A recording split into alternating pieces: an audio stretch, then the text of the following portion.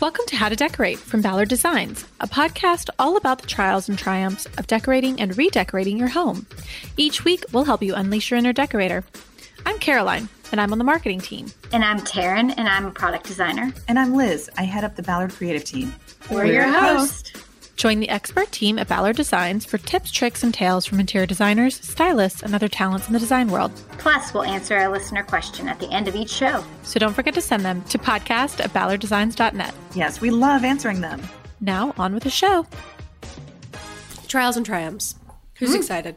Who wants to go first? Taryn, you already told me that you had some really big doozies. Yeah, guys, hit this week. My fun triumph for the week is they finally graded at my house. They finally graded all the dirt back around the basement walls, which is super exciting.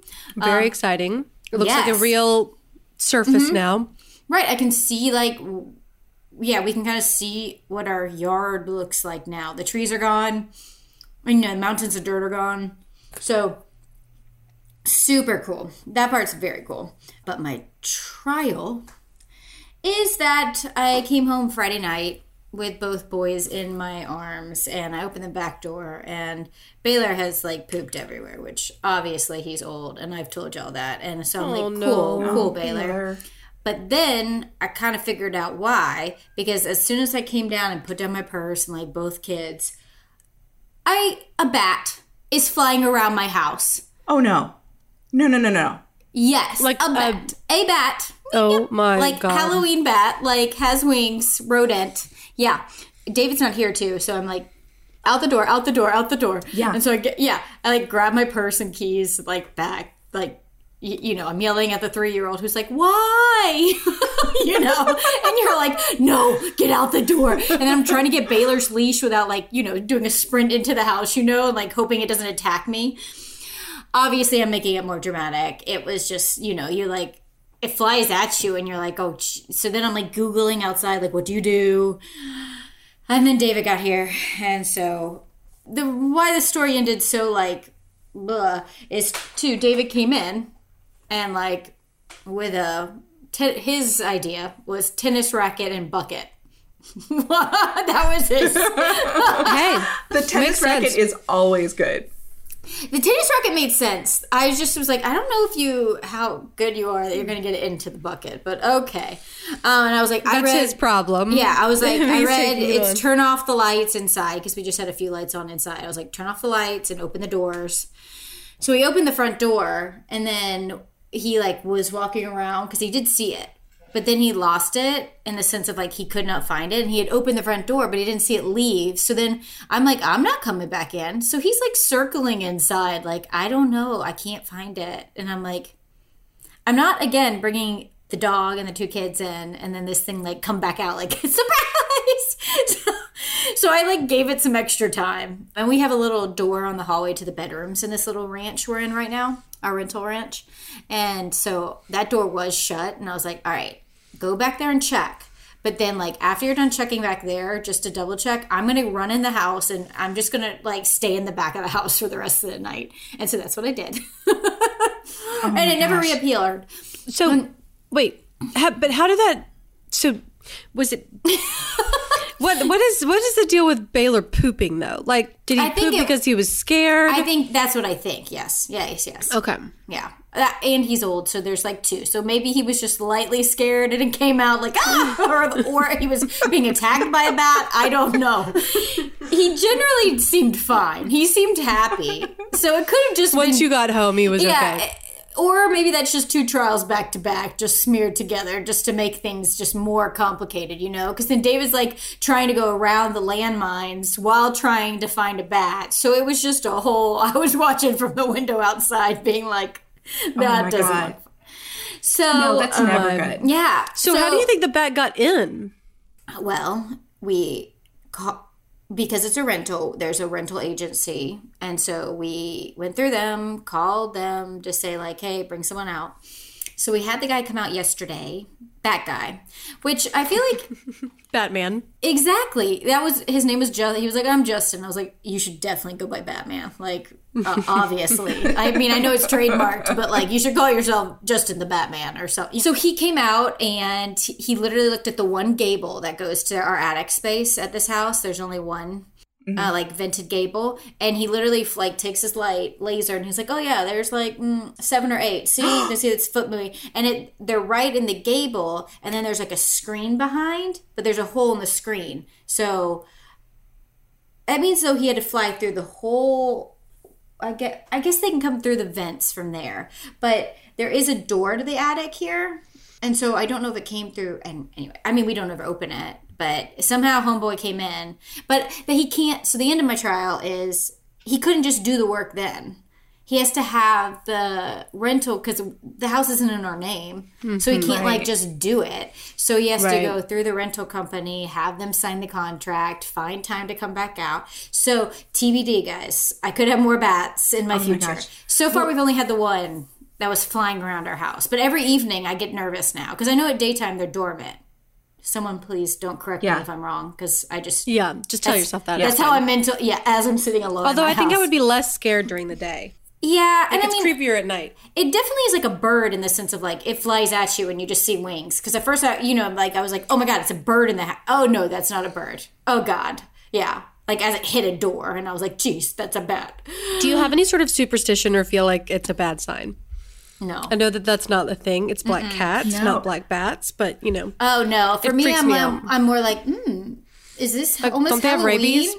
Oh, I do. Yes. That is why you run from them. They can have rabies, right? Send them over to my house because I actually want to get a bat house for my backyard because they'll eat the mosquitoes.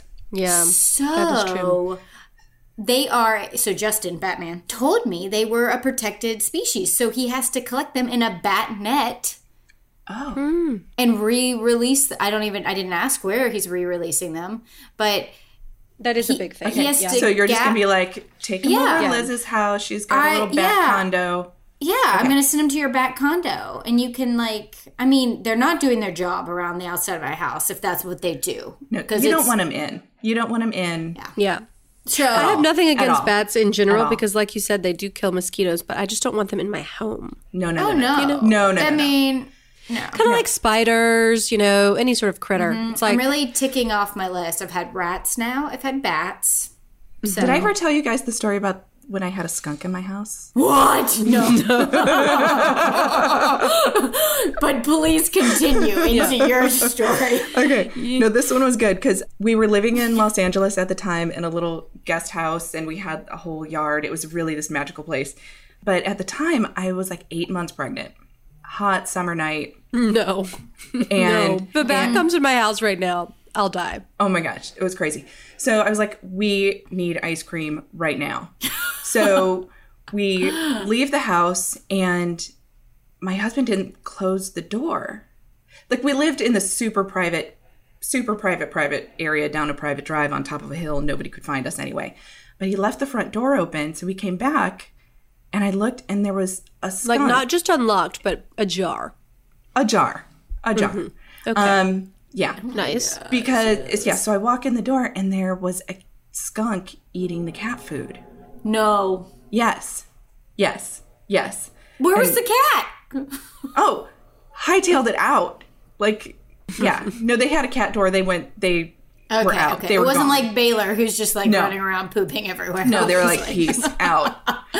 So then my husband's like, well, it's a hot summer night. We can just camp. I'm like, dude, I'm 8 months pregnant. Seriously. I'm like, so he wanted to just leave the skunk in the house for the night. That sounds like a David sort of answer, though. Oh my gosh. We just have a skunk in the house now. He was like, it'll leave eventually. It's not moving in. Doesn't have a suitcase. Are you sure? What? Right, seriously. So you had cat food. It was like, I live here now. Yeah. Right. So then that wasn't working. I couldn't get comfortable. This is ridiculous. So I'm like, okay, fine. I went in the car. I'm trying to get comfortable anywhere outside because it was just like I couldn't go in. There was a skunk and I didn't want skunk in my house. Yeah. Right. You don't want to just leave a wild... Yeah. Right. Did you not have a tennis racket? You don't want it to go... You know, right? You don't want it to like explode and like leave skunks all over. Yeah. So yeah. Anyway, so finally, like after like half an hour, I'm like, I can't take this anymore. I can't get comfortable. Like this is awful. And I just got like at your wit's end, pregnant mad, and just walked straight into the house, grabbed all the cat food and walked away and took it outside and put it outside the front door. So skunks can smell, but they have really terrible vision. So like the skunk just kind of waddles out my front door and is like, oh, there's the food. Okay. It took a couple more bites and that was just like, oh, look at that. I'm outside. And it waddled away. I was so mad at my husband for not taking action. Yeah. Yeah. But it's like, okay, it was just like, do something. Like David. Something, anything. It was like David with the flickering lights. Yeah, we Yeah. just have flickering lights now. He's never living that one down. Never. God. Yeah, he probably would have been like, we just have bats now, Yeah. Taryn. It's Halloween early. You love Halloween. Here you go. That's a great story, Liz. Oh my gosh. That is, yeah. I love that he's just like, it's fine. He'll leave eventually. You know what? We're just going to camp tonight. It's going to be great. No. Oh, you went for it too, Liz. You're like, oh, fine. And then you got fed up, which is even more impressive. I don't know about y'all or some of our listeners during pregnancy, but I have a very elaborate, like, series of pillows setup, to keep me comfortable. So the fact that you were trying to get comfortable in the car, I just find hilarious. It's like, no way. Yeah, no, and it's not like it's like valiant effort, but no. Yeah, no, and it's like a Honda Fit. So, you know, it's not like... Oh my gosh. You literally have it's not an expedition. I'm not putting seats down and back. No. We did fit an 8-foot Christmas tree in that car once, but, you know, it's not so comfortable to sleep in. Yeah, no. Oh my gosh. Well, I think that should be your trial. That was a great, that was a great one. Yeah. You have to give us your triumph, though. Yeah, okay, so what's your triumph? Since that's your trial. I'm still married. I mean... That's a triumph. That's true. That is a triumph. No. Caroline, you want to go?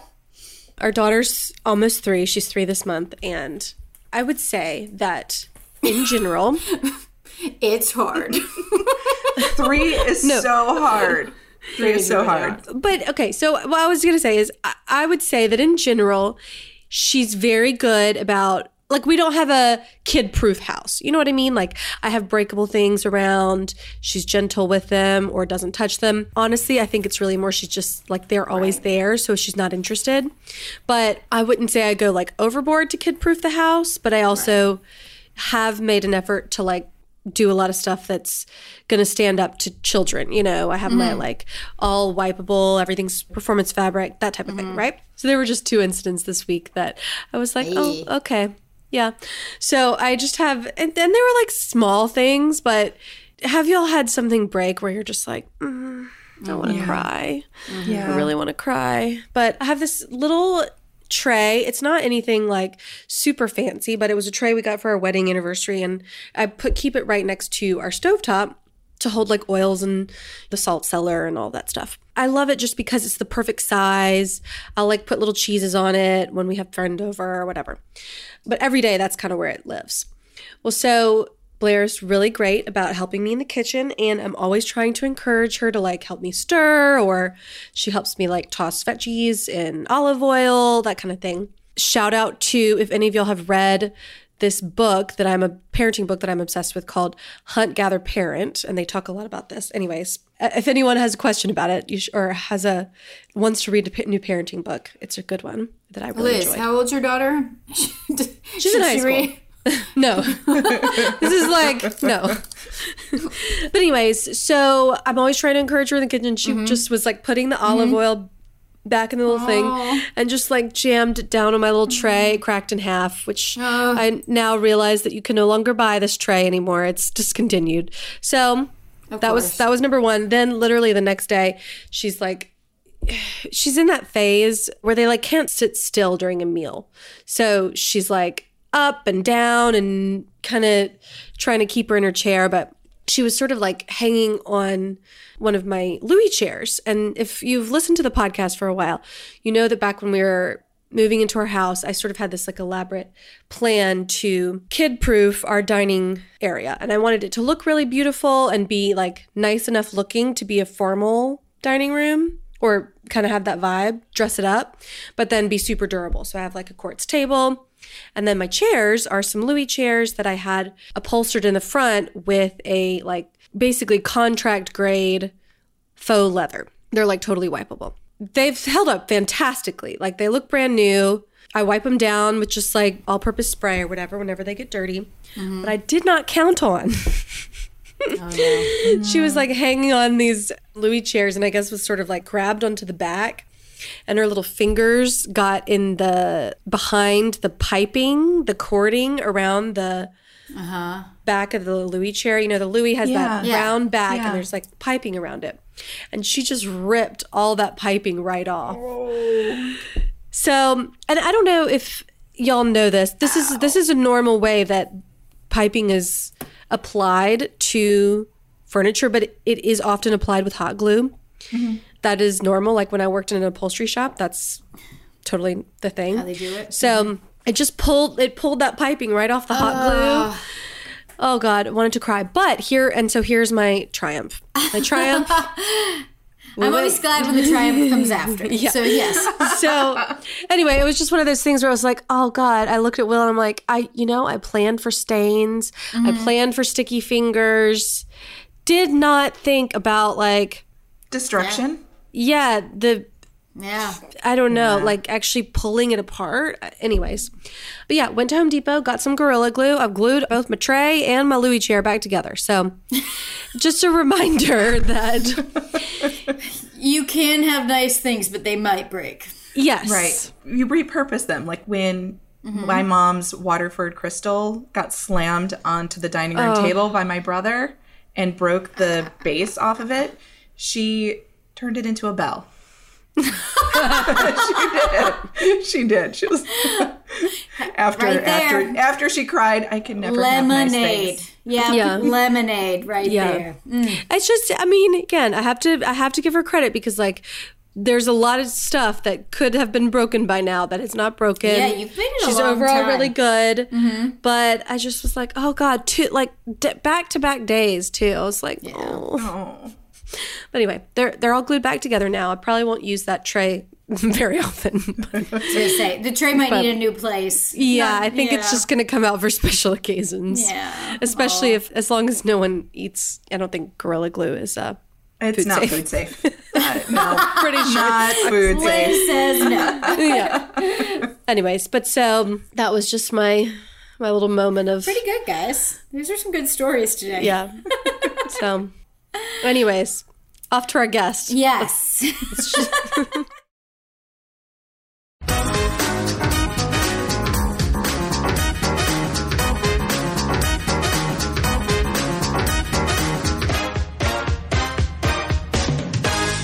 Okay, so I'm thrilled to welcome back to the show today's guest, Erin Gates. Way back in 2017, she joined us in our Boston store to record an episode, but it's been a while, so we're thrilled to have you back. And if you don't know, she has her own design firm, Erin Gates Design, a hugely popular blog, Elements of Style, 2 best-selling books, a slew of product collections, 2 kids, and a new old house she's currently renovating. So she's very busy. Yeah, and she's a little lazy. You have a lot going on. Yeah, I like to lie down a lot, and, eat bonbons. And, You can tell. Yeah. Well, okay, I've been a fan of yours for a long time. I've probably been reading your blog since 2009 or 2010 or something. And I know many people probably know your story and are familiar with your work, but in case some of our listeners have been living under a rock or new to design, maybe you could give everybody just kind of a quick and dirty like intro to how you started your business and your hugely popular blog. Yeah, sure. So let's see. How far back are we going here? As far back as you want. Yeah. Just the background. I was raised in a relatively creative environment. My great-grandparents had a women's clothing department store in Connecticut. My dad worked there and ran it.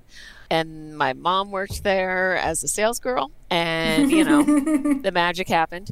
But my dad also, he became a self-taught architectural designer on the side. So wearing many hats obviously is in my genes. So on the side from books, he taught himself how to design houses. And so I grew up going between this fashion part of my life and then architecture. So he grew his firm and the store closed and he went full time into design. And I grew up like working at his office he had an in-house interior designer, working with her, organizing their library. So that was my like winter break job. And I decided, no, I really like fashion. So I tried the fashion thing for a little bit, wasn't made of the right stuff, i.e. like cried every day after work in New York City. So then I went to college, majored in studio art, which I kind of apply now, I guess. Had a really great internship with actually a Boston designer, Joseph Abood. This was back when I was still into fashion. And that was my semester abroad, which is hysterical, was living in New York City and working for a fashion designer. It was just like the coolest experience. And that kind of like drove me into the creative. I'd have no formal training in interior design other than a few classes I audited after college. I worked for a designer here in Boston for a while and kind of became disenchanted in the design world a little bit. So then I did a couple other things, worked at an art gallery, did some event planning, and then decided to go out on my own with my husband's insistence that I try it for fear that I would regret not trying, which was the best thing I ever did. So I started... Did your blog at this point? That's when I started my blog in 2007 while still working this event planning job for a private school. And that just grew. I mean, it grew over the years. I mean, that was early blogging days. That was like right when like Apartment Therapy started and Design Sponge and like those old school peeps. And, it took a long time to get a following. There was no Instagram. Social media wasn't a thing. So it took years and years of writing for literally no one but my mom and Andrew, my husband, before I got a following. And then those people started asking me to help them with their houses. That continued to grow. I began to write a little bit more on the blog. And someone who followed me was a literary agent and asked me if I ever thought about writing a book. And I promptly laughed in her face and was like, "You've got to be kidding me. No, of course I haven't considered that." Lo and behold, New York Times bestseller. So, That's awesome. So yeah, the blog is still going. It's a little bit less, I mean, it's still a big part of my life, but blogging is like kind of like dial-up modem now, like it takes too long. So people want everything quick and short and fast. So Instagram takes over. But yeah, so now I have a design firm of 6 people and we do houses all over the country and have a line of rugs and soon to launch a line of wallpaper.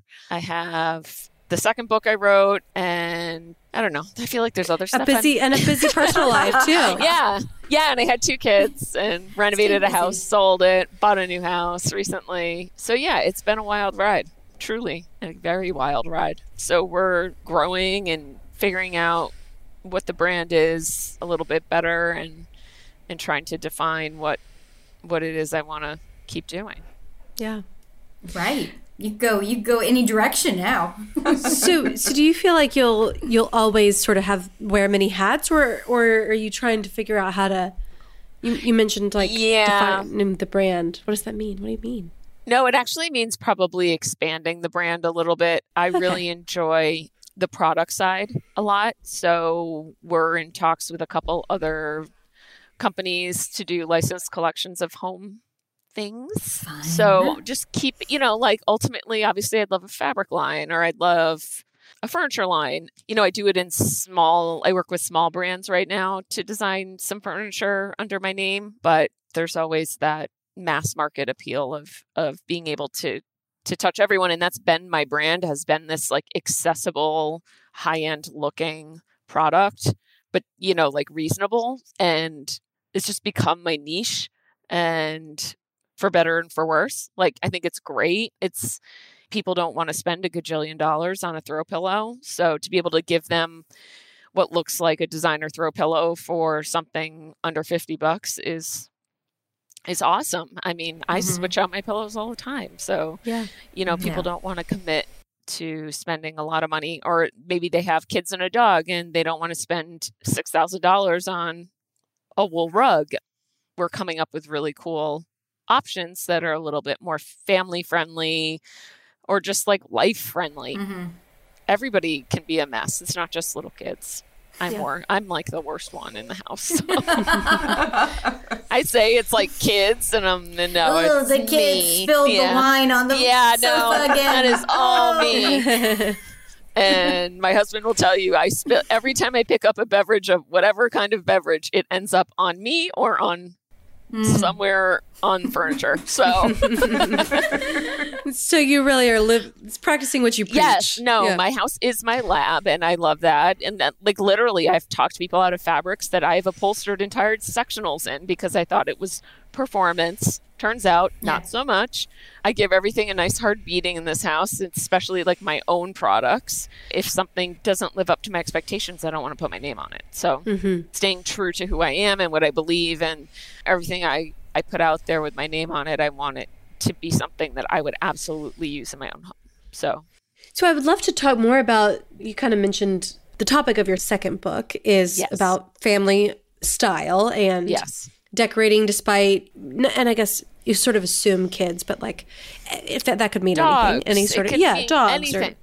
It's just like, I think it's just more of like making a lifestyle that isn't precious, basically. Right. But I mean, like family means a lot of things. It just, it doesn't necessarily mean kids. Yeah, it is kind of like become our kind of, certainly our niche within our client base of whose homes we're actually designing day to day as a design firm. We've garnered a lot of great knowledge and experience in that field. And so writing about it seemed like a natural fit for the second book. And what do you think are misconceptions people have about family-friendly homes? That they have to be super cheap, comprised of like really poorly made things that are disposable, that you can't invest in anything good, that you can't have wallpaper or rugs, or basically you have to live in a Montessori school, which is just not true. I mean, there is this wallpaper, vinyl. I could like throw spaghetti sauce on it and wipe it right off. Looks like $1 million. Was $1 million. But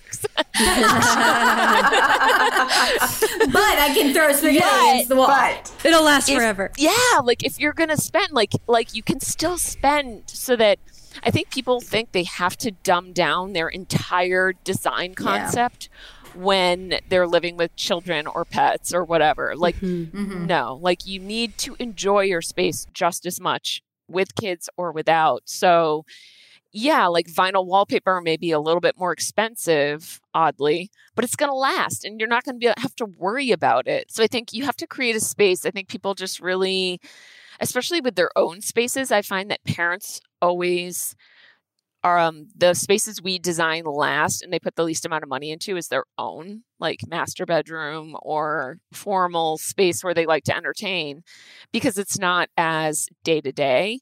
But I know for me, like, me getting a break and feeling like relaxed and surrounded by beautiful things helps me recharge and be a better mom and a better boss and a better wife. So I think it's super important that we create these spaces that we really enjoy. And we've learned this during the pandemic, big time, that like our houses need to bring us some joy. Because who knows when you're going to get locked in it again for 10 months. This is why we're busier than we've ever been. Because everybody all at once, and function. Yes, absolutely. Like function, huge. Like home offices, home gyms. Like people are really now starting to be like, okay, this house has to function as a school, like a restaurant. Like there's so many things your house has to do for you. If it doesn't function well, it creates a lot of stress, and then it affects your whole life. So while no, we are certainly not curing cancer, I think people did in the last year and a half realize how important having a space that functions and makes you feel good is to your quality of life. Yeah. Do you feel like, because I, sort of back to your comment about like cheap disposable furniture, I often feel like it's a self-fulfilling prophecy, right? Like if you don't have a put together house or you don't spend money on your house, you won't treat it like it is valuable, and therefore you won't respect it and your kids won't respect it. So then it really becomes trash. It's like if it sort of just becomes a cycle. And then you're like, I really can't invest because it's ruined. Because I proved to myself that I trash stuff. Like, it's like when you buy like a really cheap t-shirt versus investing in a really nice blouse, like you're not going to be worried and like you're going to treat that t-shirt like crap. But if you're wearing your nice blouse, you're going to be a little bit more careful. But like you can mix those two things, which is what we always do, which is like a little high, a little low, a little old and crusty, a little brand new and shiny. Like you've got to like create a space that doesn't break the bank. Of course, you have to respect your budget, but that really mixes in, like, for example, like a sofa that's made really well. Like you don't want it to have like saggy cushions in 6 months because then you're going to have to buy another one and it's going to be more expensive to do that than buy a good one from the start. I'm going to have to go back and tell our like sourcing team and be like, guess what, guys? We're so fast compared to them. You're so fast. You know, like, yeah. I mean, when you start realizing that like people are marketing now, like, oh, it's only 12 to 16 weeks to get upholstered goods, which normally is a long lead. Yeah. Yeah. And now that's short. So like it's a nightmare right now.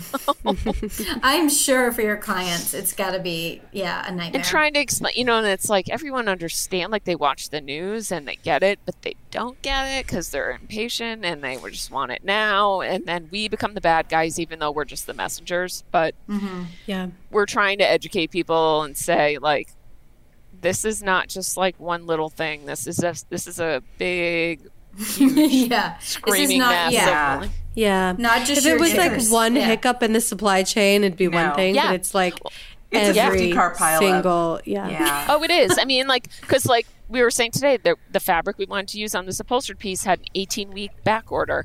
They won't start making the sofa till they get the fabric, and then the sofa is 22 weeks. So you add that together, it's like a year before you're going to get anything. Wow. And it's just, you know, so it is going to enhance business for retailers like you guys because you have control of more of the process. Yeah. But like, you could like pick a fabric and a frame and see what the window is. And there might be a hiccup and there might be a back order and some unforeseen cargo ship delay. But for the most part, it's retailers are getting more of our business because they order more, so they get priority. Right. Yeah. Now that you have 2 kids, do you feel like you design differently than you did pre-kids for your families? Oh my God, yes. I mean, I used to think before kids, like, oh, I get it. You have kids. Like, we won't do anything that they can ruin or get hurt on. And then I had a kid. And that kid almost like lost an eyeball on the corner of a glass and brass table. And I was like, oh, people weren't just being like extra, like careful. Like this is literally like akin to having like a guillotine in my living room. So I definitely get it much, much better now, especially with fabrics and like durability stuff and seeing how kids treat how my son uses our leather ottoman as a stage. And, you know, obviously that also calls into question my parenting, but it's like, I don't think you're alone. No, they're going to do stuff. Yeah. Like they're going to jump on an ottoman and because the floor is lava, obviously, and to get to the couch, they have to jump off the ottoman.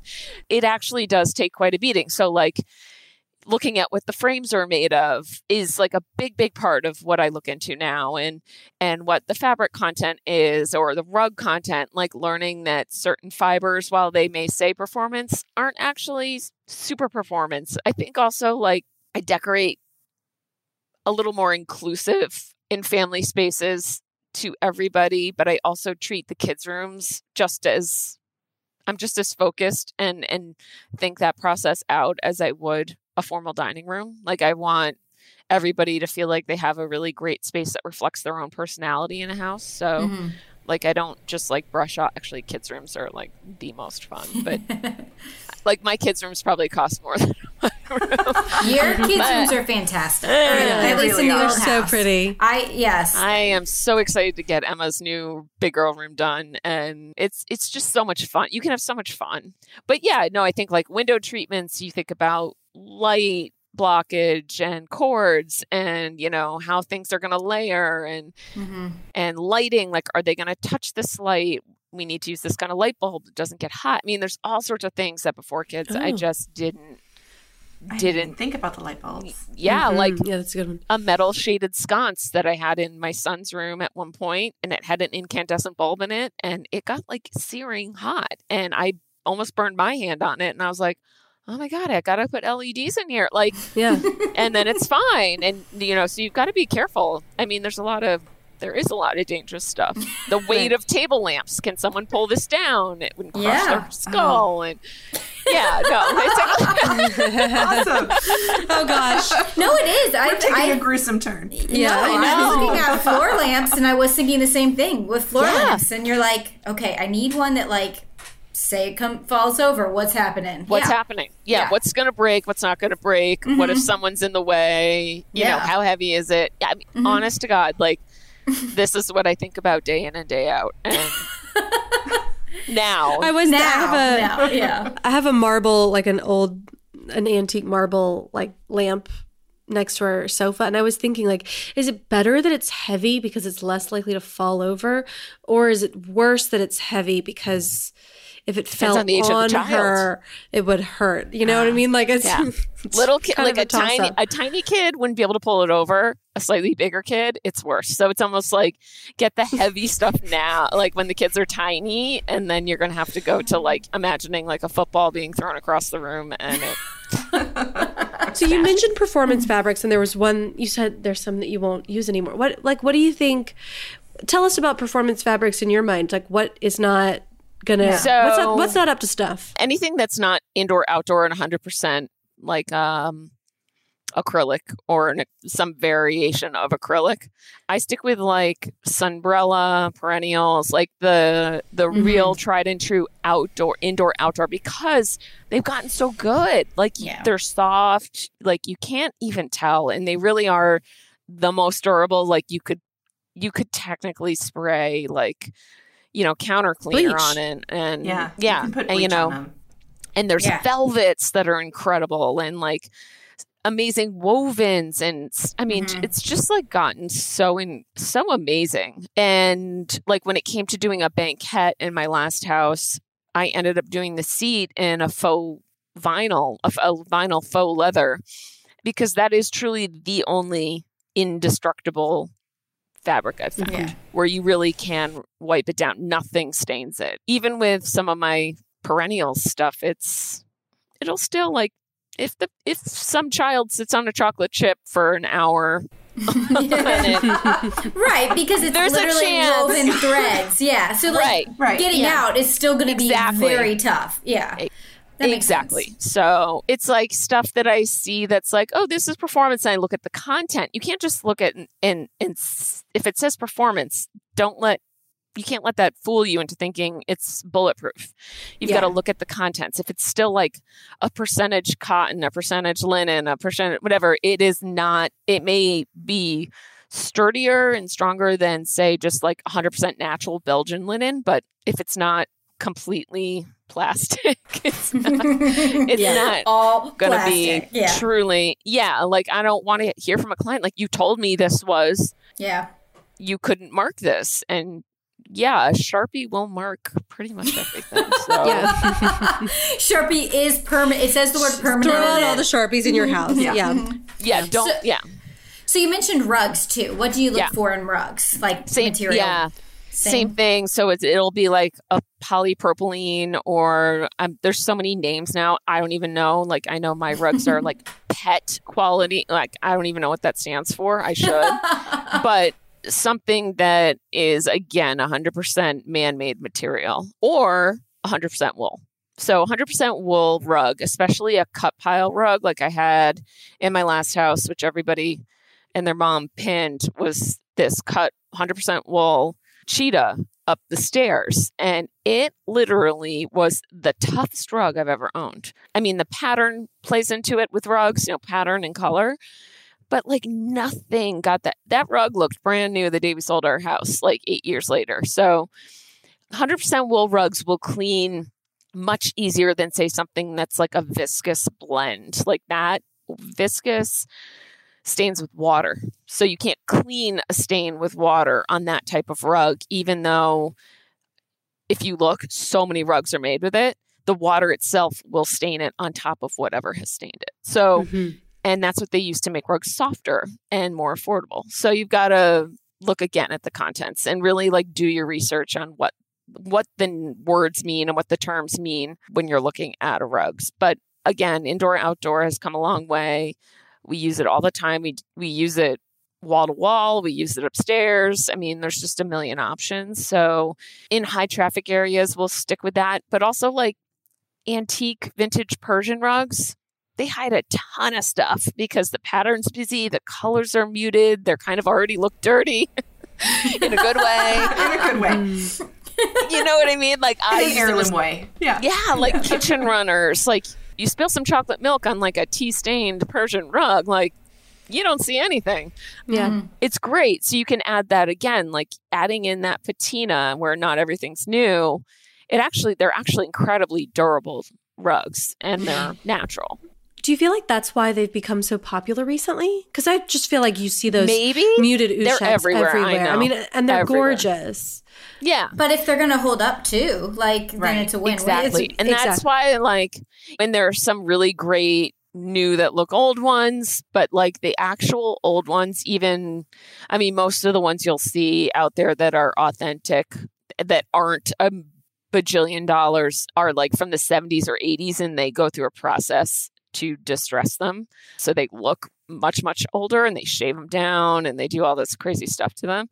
So they're not that old, but they are older. And I do think they are a way to make a room family friendly functionally, but also look a little elevated. So maybe that is playing into it. I just think it's also like we're in this moment of like traditional's back and older stuff is good, or stuff that looks old, or like we're going back to our roots a little bit here in design. I think people want to feel cozy and warm, and like their house is like soft around the edges, not like all angles and metal. So I think we're going to, keep seeing that kind of rug.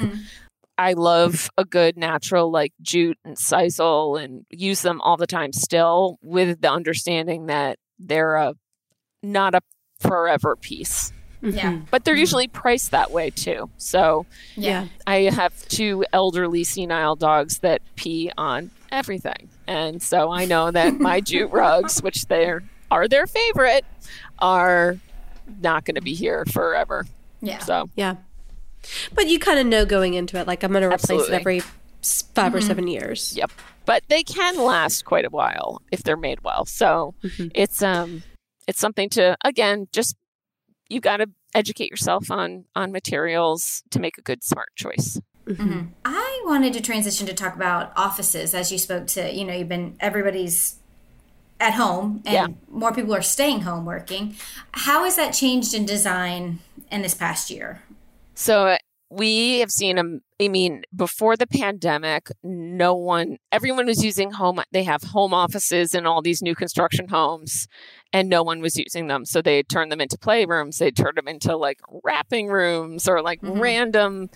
And now they're all coming back to offices. So we've been designing a ton of home offices. And I think people are looking for really great large scale desks. A lot of times we'll use smaller dining tables as desks in rooms that are of a substantial size, or like a modular kind of system with lots of hidden storage so that you're not staring at a printer when the day's done, in case that room happens to be, like open to another area of the house. So we're doing a lot of these like really tailored offices with a lot of concealed storage and also a lot of personality. People are wallpapering them and doing cool pattern drapes and really funky office chairs. Obviously, comfort in an office chair is key. People don't want to sit in a stiff dining chair for 8 hours a day on Zoom calls. So a lot of people are coming out with some really great office chairs, yourselves included. And it's been an interesting throwback to do home offices again, like formal studies, technically. Are you doing much file storage? I assume not. Oh, you are? People are still filing? Okay. Yeah. I know, which is not as much, not like tons and tons, but a couple every, Everyone when we're still doing wants some filing drawers. somewhere to put like the paperwork, whether it's. Do you think that's like household stuff? Yeah, I think it's a lot of, Versus so we're job. doing like today I was just reviewing with one of my designers a plan for a mudroom that also happened to work. It's a big mudroom and we're doing built-ins, and it worked in 2 desks for the kids to do homework at, and like bulletin boards and filing storage. And on the other side is all the cubbies with all the sports gear and the coats and the, people are making, like I said, making their houses really work for them now. Mm-hmm. And so people are squeezing in office spaces and study spaces for kids, because who knows what's going to happen in the fall. And if kids are working from home, it's really hard to focus when you're sitting in the kitchen table and, you've got a sibling that's maybe not at school, or mom's busy doing something and on a conference call too, or whatever. So we're trying to find pockets in the house that have some privacy, or at least some quiet, and creating little moments. So like secretary desks are back, like big time. Like you can, we're looking for antique ones, and then you can find great ones now from different brands, like that just will fold it. It's a place to put a laptop and some paperwork and fold it up, and it's hidden. So it can go in the living room. It can go in the family room. It can go in the foyer. I mean, it can go anywhere. Yeah. So everybody's getting creative, and a lot of these old school pieces like the secretary are coming back. That's awesome. Yeah. Wow. Do you think the secretary is that for the guy or gal who like maybe works from home like 1 or 2 days a week, or is that okay? Or it's not someone that's like no, it's not like my husband now is working from home full time, and he would not be able to function with that kind of setup because he's got too many things, printers and scanners and things like that. So it's more of like, I'd say household, like running the household type of area. Kids, it's great for school. Like each kid has a little, maybe a secretary like in the family room or in their room even, or people who are telecommuting like 1 or 2 days a week and just need a place for, again, their laptop and like some paperwork. Yeah. But not like, it's not a something that could function as an everyday office. I don't think. Do you have a home office? No. I have my own office. It's down the street and I get to leave the house. So no. You don't have I thought that you had a Ballard home office. Yeah, that's Andrew's. Oh, okay. All right. So what? I like Caroline's whisper. And she's like, isn't it full of Ballard pieces? Did you get rid of Isn't there a Ballard box in the driveway right now? Yes, there is. Yes. No. I'm asking a leading question. That's what I'm doing. No, so it is. Well, it actually is a lifesaver that we have this space and have it fitted out the way we do, because this was an unexpected change. So we both were working from offices. And so the home office was going to be like a like where we just kept like family household stuff and some work stuff. But Andrew now took a job that is 100% working from home forever. So it's not like a real pandemic. Setup. Yeah. Yeah. So all the filing cabinets we got are very much coming in handy, and the concealed printer storage, because you come up the stairs and you see it. Yeah. And now it's pretty and covered. And so, yes, it is getting used every single day. And soon we'll be coming to screens near you. I was curious about it because it's a kind of a new collection that we introduced last year. Yes. So I was curious how it's working. Like how is it looking? How do you feel about it? How does he feel about it? Does he feel very manly in it? It's not a very masculine design. It's, the walls are chocolate brown, so at least they're not like pink. But it isn't. I'd say it's very transitional. I mean, it's not like a mahogany barrister's desk, but like that wouldn't be happening anyway. So he already knew that. He's been with her for far too long. He knew. This guy, are you kidding? He's like, as long as it's not lucite or like, we haven't gotten the chaise up there yet, because that was part of when I thought this room was going to be my, like, can close the door and like, that's where I would work from home and hide away. It's going up there, but we have to carry it up there. So right now we have no furniture in our formal living room, so the chaise is in there, and it's very nice in front of the fireplace. And we'll bring it up soon, respectively. I mean, I'm not the police. He's gonna love curious. It. He's like, why is there gonna be like a chaise in the office? And I'm like, dude, I know I'm going to come up the stairs and you are going to be lounging on that thing on your calls. Feet up. Exactly. Nice little pillow supporting your back. You're going to love it. So cup of coffee on the little drink drop. Yeah, he's going to love it. So yeah, I love the level of personality that is coming out in home offices. I know. It's so much fun. Yeah. I mean, it beats being in the cube. Oh, I know. And that's where he was before. So this is a major upgrade. Our offices are down the street, thankfully, so I get to go to work. Well, no, I was curious about like what people like. How should you go about planning your home office space? Because I do feel like we have, and lots of other brands have, very modular systems where you can sort of create it, but that's still kind of like a lot to wrap your head around, you know? Right. So, what kind of steps do you normally take to plan your client spaces? You know, with a client, you've got to ask them realistically, like, what exactly are you storing in here? What do you use every day? What do you need everyday access to? And like, how does it, again, it comes down to function. Do you have 2 screens? Do you have 1 screen? Are you a laptop person? Like, you need to figure out how much depth you need in this desk. Like, if it's somebody with like 2 big monitors, a 20-inch deep tabletop desk is not going to cut it. So you might have to go up to a dining table. Like, you know, for us as designers, we need huge tops because we got to spread out fabrics. So we end up going with always like massive overscale desks or dining tables. But we don't need as much file storage because we've got separate systems. So like, I think if you're looking at a modular piece, what's nice is that you can be like, oh, I need a lot of small drawers because I have a lot of like small different, I don't know, pens, pencils, highlighters, whatever, or like cords. And I only need like 1 filing cabinet. So you got to be honest about looking at your belongings and how you work and really laying it out like you would a kitchen. Like if you were like, okay, I have this many pots and pans, so I need this kind of cabinet here. And like, do you need a place to pin stuff up? Do you need a place for printer paper? What kind of lighting do you need? It's all very much like a thought process that you should like map out prior to order. Don't just order willy-nilly, like really think it through and measure your space. Number 1, make sure it'll fit through the door, etc. Do you want a comfy chair to sit in when you're not at your desk? Like, do you know, some people are funny. They're like, no, I don't need that. Whereas when there's plenty of room, you know, to do one. So we end up doing something else. So everybody's individual about how they like to work and comfort level. And I think just being honest and really assessing deeply what it is that you want the space to do for you. Yeah. Although I guess that's kind of how you should approach every room now. It really is. I mean, there's the first, always the first office.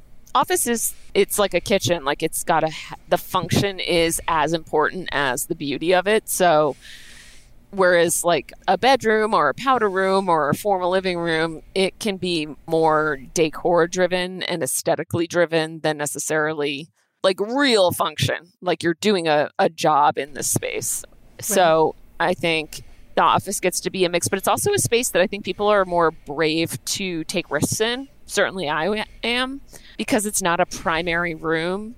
It's going to be, I mean, it will be for you if you work there every day, but like, it's a little bit, it's a space that you're more apt to be like, I'm going to take a little risk here and do like a crazy wall color or wallpaper or whatever, an accent, than you would in a bigger space that other people would see more often. Has the Zoom call changed the way you design the room? Like I would imagine most people are like, okay, like what's behind me in the Zoom actually frame? Yeah, that hasn't come up, but it is a really good point. Oh, really? I'm always very self-conscious about it, especially now, but you know. Clearly I'm not. I'm in bed. But it's a pretty zoom Wallpaper's written. background, and Yeah, you I have know. nice flattering light. So Well, I did a podcast with Schumacher the other day, and I was like, where am I going to do this? And I was like, oh, this is Schumacher. And I just like sat in the corner, not in the bed. And so it was just the paper behind me. And I'm like, look at me in my fancy background. And it worked. That was a talking point. It worked. But I think, no, most guys who are working from home honestly don't care what the background is. But I guess, yeah, I mean, that's something to think about for sure. That there's not like a window right behind you would be important when you're thinking about layout, so that the light isn't coming from behind you and making you blurry and look weird. So yeah, if you were more apt to like be facing natural light, you're going to look more dewy and gorgeous. I feel like we should do a decorating dilemma. What do y'all think? Yes. Yeah. Is it time? Okay. Absolutely.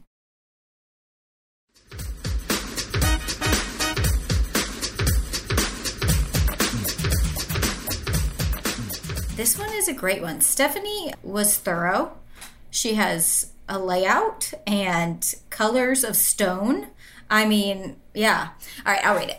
She writes, "Hi all, I discovered your podcast a year ago and it has been a treat to listen to on my walks, drives, and while cooking. So glad that there are so many episodes for me to catch up on so I never run out of ones to listen to. My decorating dilemma is our family room. We just moved into our first house in March, and I have been going back and forth on what to do here. There is no built-in focal point in the room since there is no fireplace on the wall, and I don't love media consoles but feel like I have to do one. I'd like to get additional seating into the room since we like to entertain, but feel it's too tight of a squeeze to put them on the left side of the room where the opening is and still have a 3-foot walkway. I thought of maybe doing a chair in the right corner with an olive tree, or take out the bookcase and bench on the other side and put a chair there instead. I can't make up my mind. So my questions I'm hoping you can help me with are: 1, our TV is 65 inches, which we plan on mounting on the wall. We don't want to be limited from getting a large one in the future. What size media console should we do? 2, how can we take advantage of the ceiling height on the left side of the room? 3, what orientation would you suggest for adding more seating?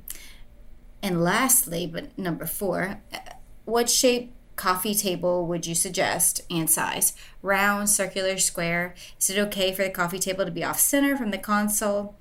And then anything else that you would suggest to make sure I honor the style of the house? And she has attached photos of the room, and the stone on the outside of my house is the inspiration for the color palette, and she has Pantones attached. The furniture, or paint colors, the furniture we have in there is just what we had from our apartment, and we'll be moving to other parts of the house except for the sectional rug and reclaimed wood console behind the sectional. Okay. Very thorough. Yes. And then her house is, she has stone on the outside of her house, and so all the colors she pulled are all Pantones that are grays and browns. Grays and neutrals. Really pretty. I love that she's given us a floor plan, because that's always good. And then to take a look at her room, she's kind of got an open concept. The kitchen goes into the living area, and the wall that she's talking about is higher up on the left side than it is on the right. It kind of slopes down. Yeah. So that's kind of the questionable area. Yeah. So she does have an air intake vent on that high wall on the left, so you can't really do anything higher than where the lower part of the wall is on the opposite side, because you don't want to cover that, because then it will affect airflow from the HVAC system. I think with space like this, the most important thing to do is create some symmetry.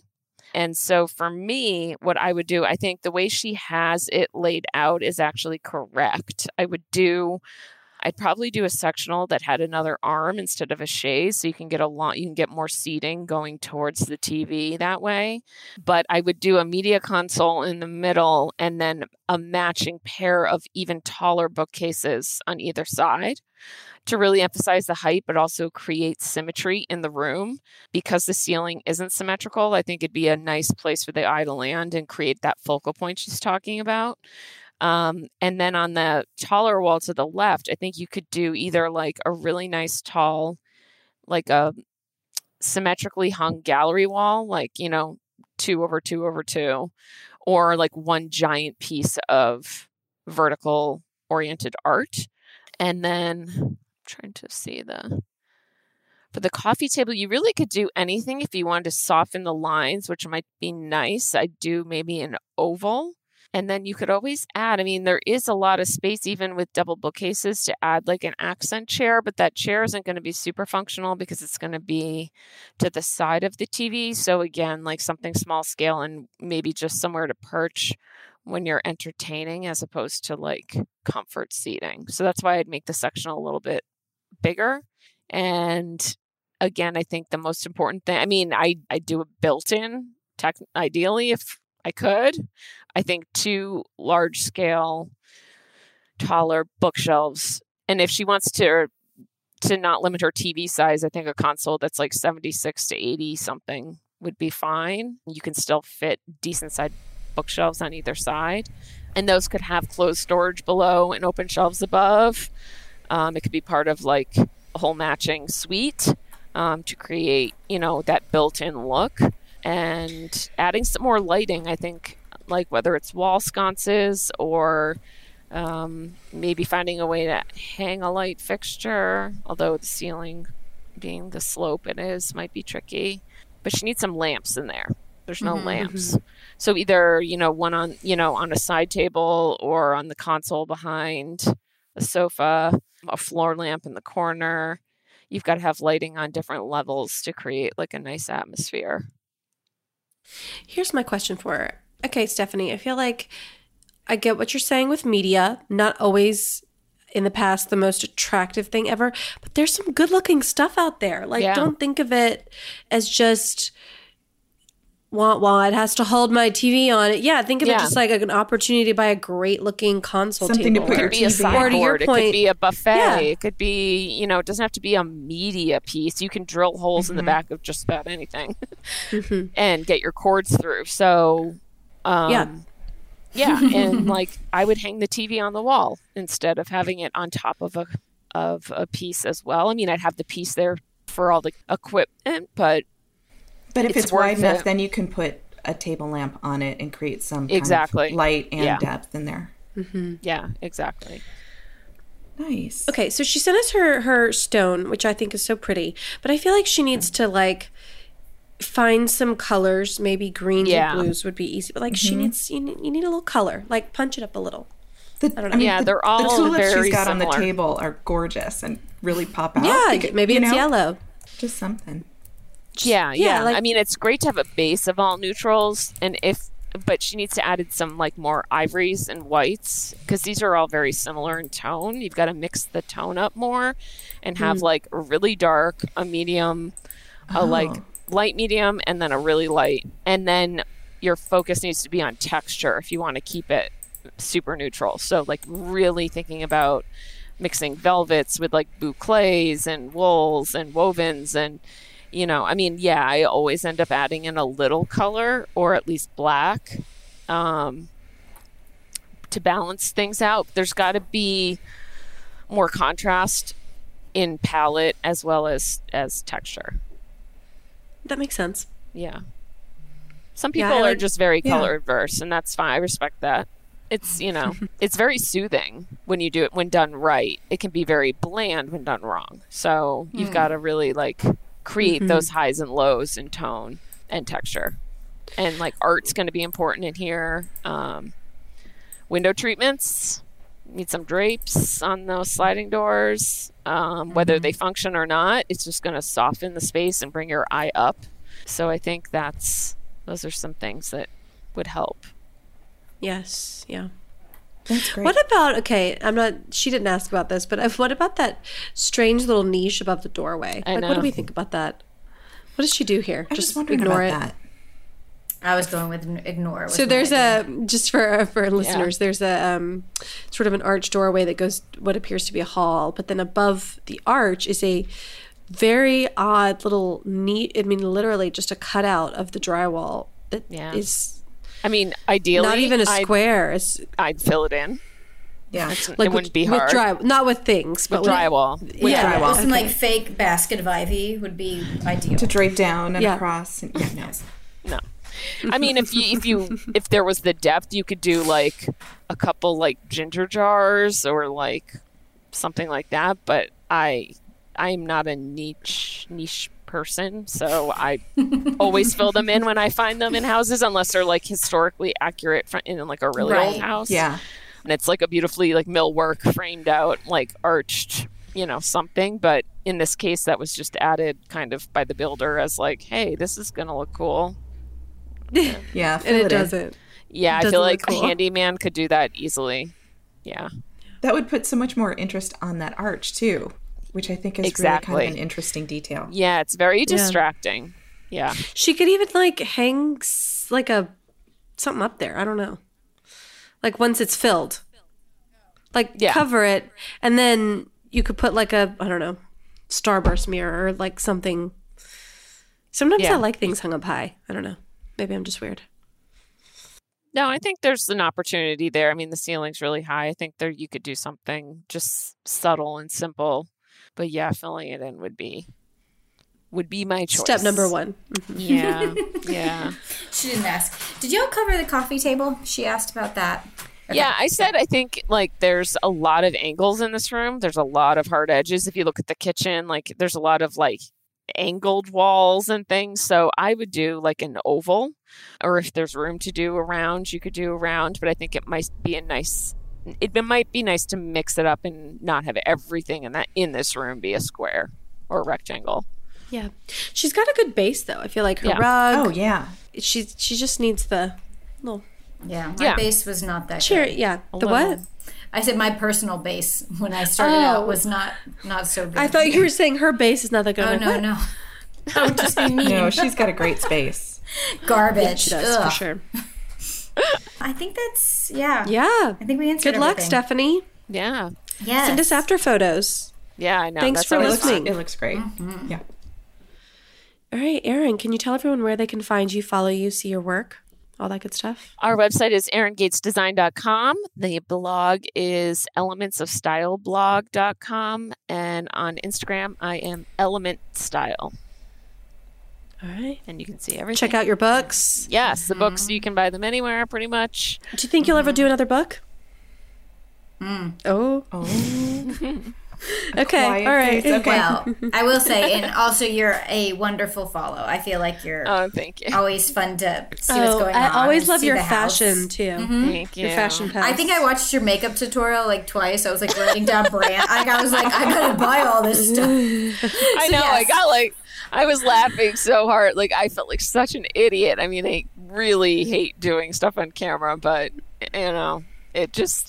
it actually does like work as far as getting more followers and I'm sure. Hey, again, I don't follow you for your makeup tips, and I sat and like went back through, and I was like, I gotta purchase this makeup.